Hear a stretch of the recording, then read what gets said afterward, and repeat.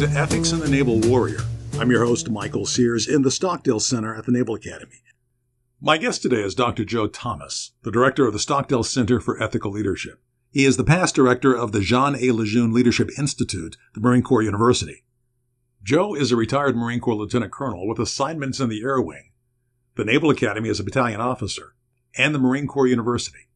Joe, you also have quite a lot of experience in leadership in austere environments, and that kind of dovetails nicely into this segment where we're going to talk about a naval aviator punching out of his A4 Skyhawk as it disintegrates around him into a relatively austere environment almost immediately. The world of Epictetus is actually what Stockdale called it. Epictetus being a Greek Roman philosopher who is a proponent of Stoicism. Stockdale becomes aware of this school of philosophy while he's studying at Stanford University prior to going to Squadron Command. And it, in effect, saves his life. In his own words, it saved his life. So it's 1965, September, I believe, and he was flying an A4 going into North Vietnam. Pick it up from there, please. That's right. Well, in a word, he's shot down. He's shot down over Hanoi, takes the aircraft in, and as he's descending under the silks, under his parachute, he realizes and says to himself that he's leaving the world of technology and entering the world of Epictetus, that same Stoic philosopher. And the time that he spent at Hualo prison, or otherwise known as Hanoi Hilton, over close to the next 8 years, only confirms that fact for him. Now, it's fortunate not just for himself, but also for all the prisoners that served at Hualo with him, that he did have such a deep understanding, and in fact, in many ways served as an embodiment of Stoic philosophy, because it saved his life and the life of really countless other prisoners that were interred with him, since he was the senior prisoner of war at the time. So we've got this concept called the Stockdale Paradox. How does that work? Yeah, in some ways, the Stockdale Paradox encapsulates the most important lesson of James Stockdale. The term itself, the Stockdale Paradox, comes from a book that was published in 2001 by a guy named Jim Collins. The book is called Good to Great: Why Some Companies Make the Leap and Others Don't.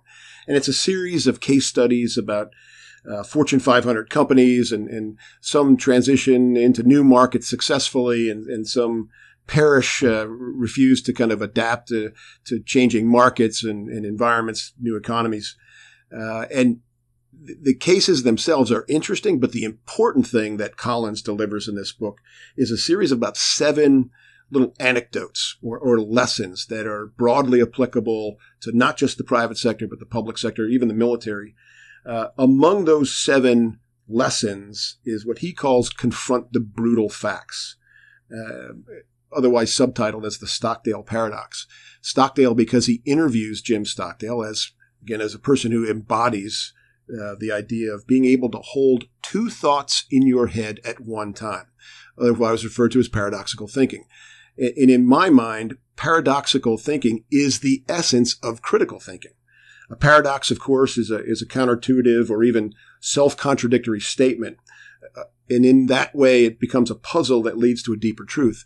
So if you think about everything that's wrong with the national conversation today, it's the inability of most people to understand that both sides in this debate, this national political debate, contain a kernel of the truth.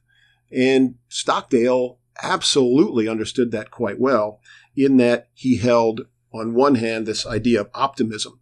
In fact, he expressed it in his interview with Jim Collins in the making of this book as just this, and I'll quote Stockdale: "I never lost faith in the end of the story.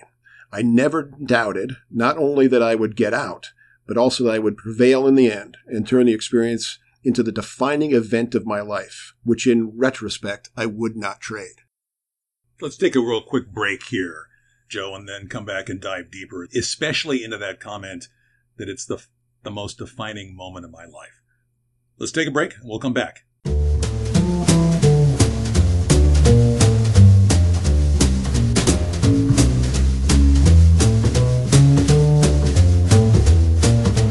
Welcome back. I'm with Dr. Joe Thomas at the Stockdale Center for Ethical Leadership, and we're talking about the Stockdale Paradox. You're right now talking about the most defining moment in one's life, at least from Admiral Stockdale's point of view. That's right.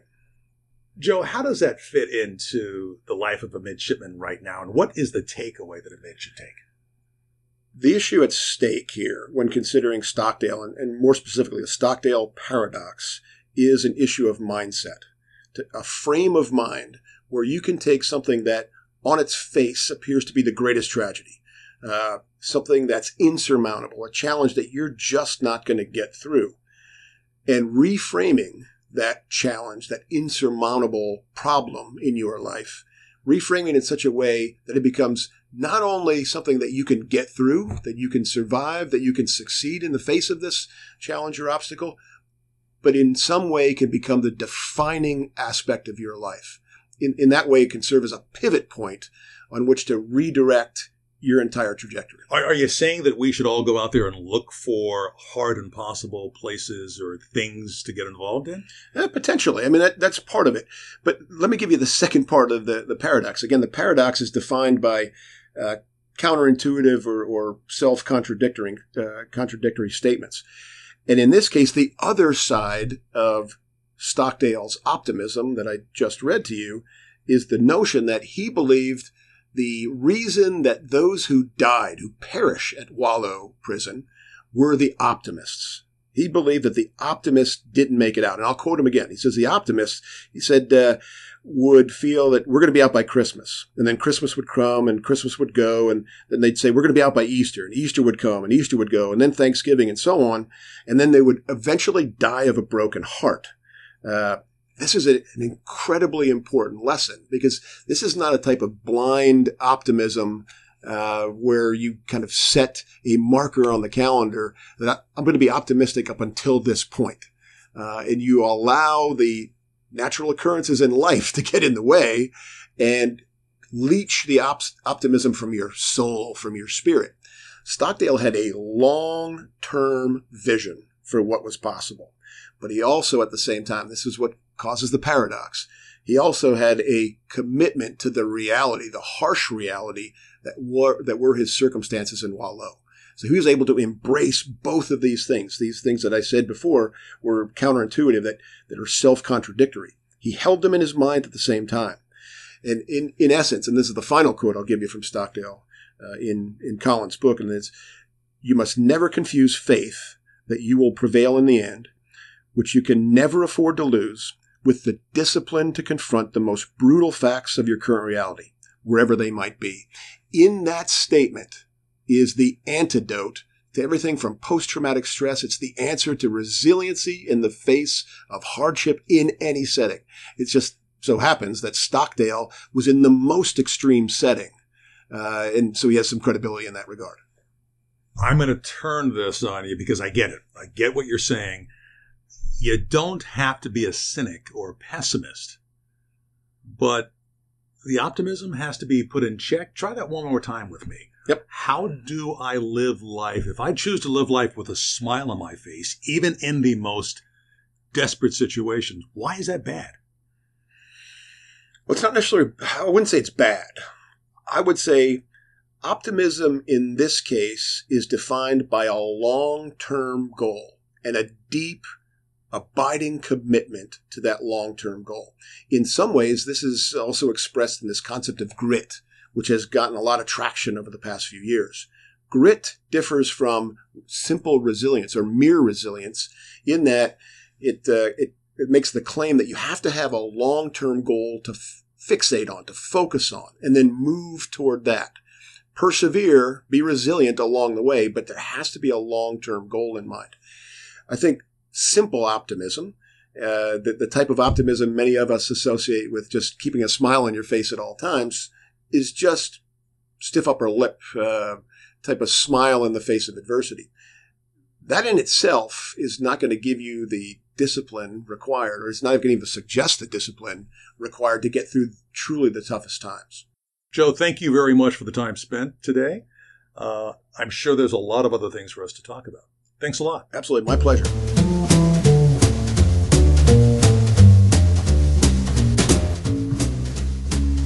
You've been listening to Ethics in the Naval Warrior, produced by the Boeing Leadership Innovation Lab at the Stockdale Center for Ethical Leadership.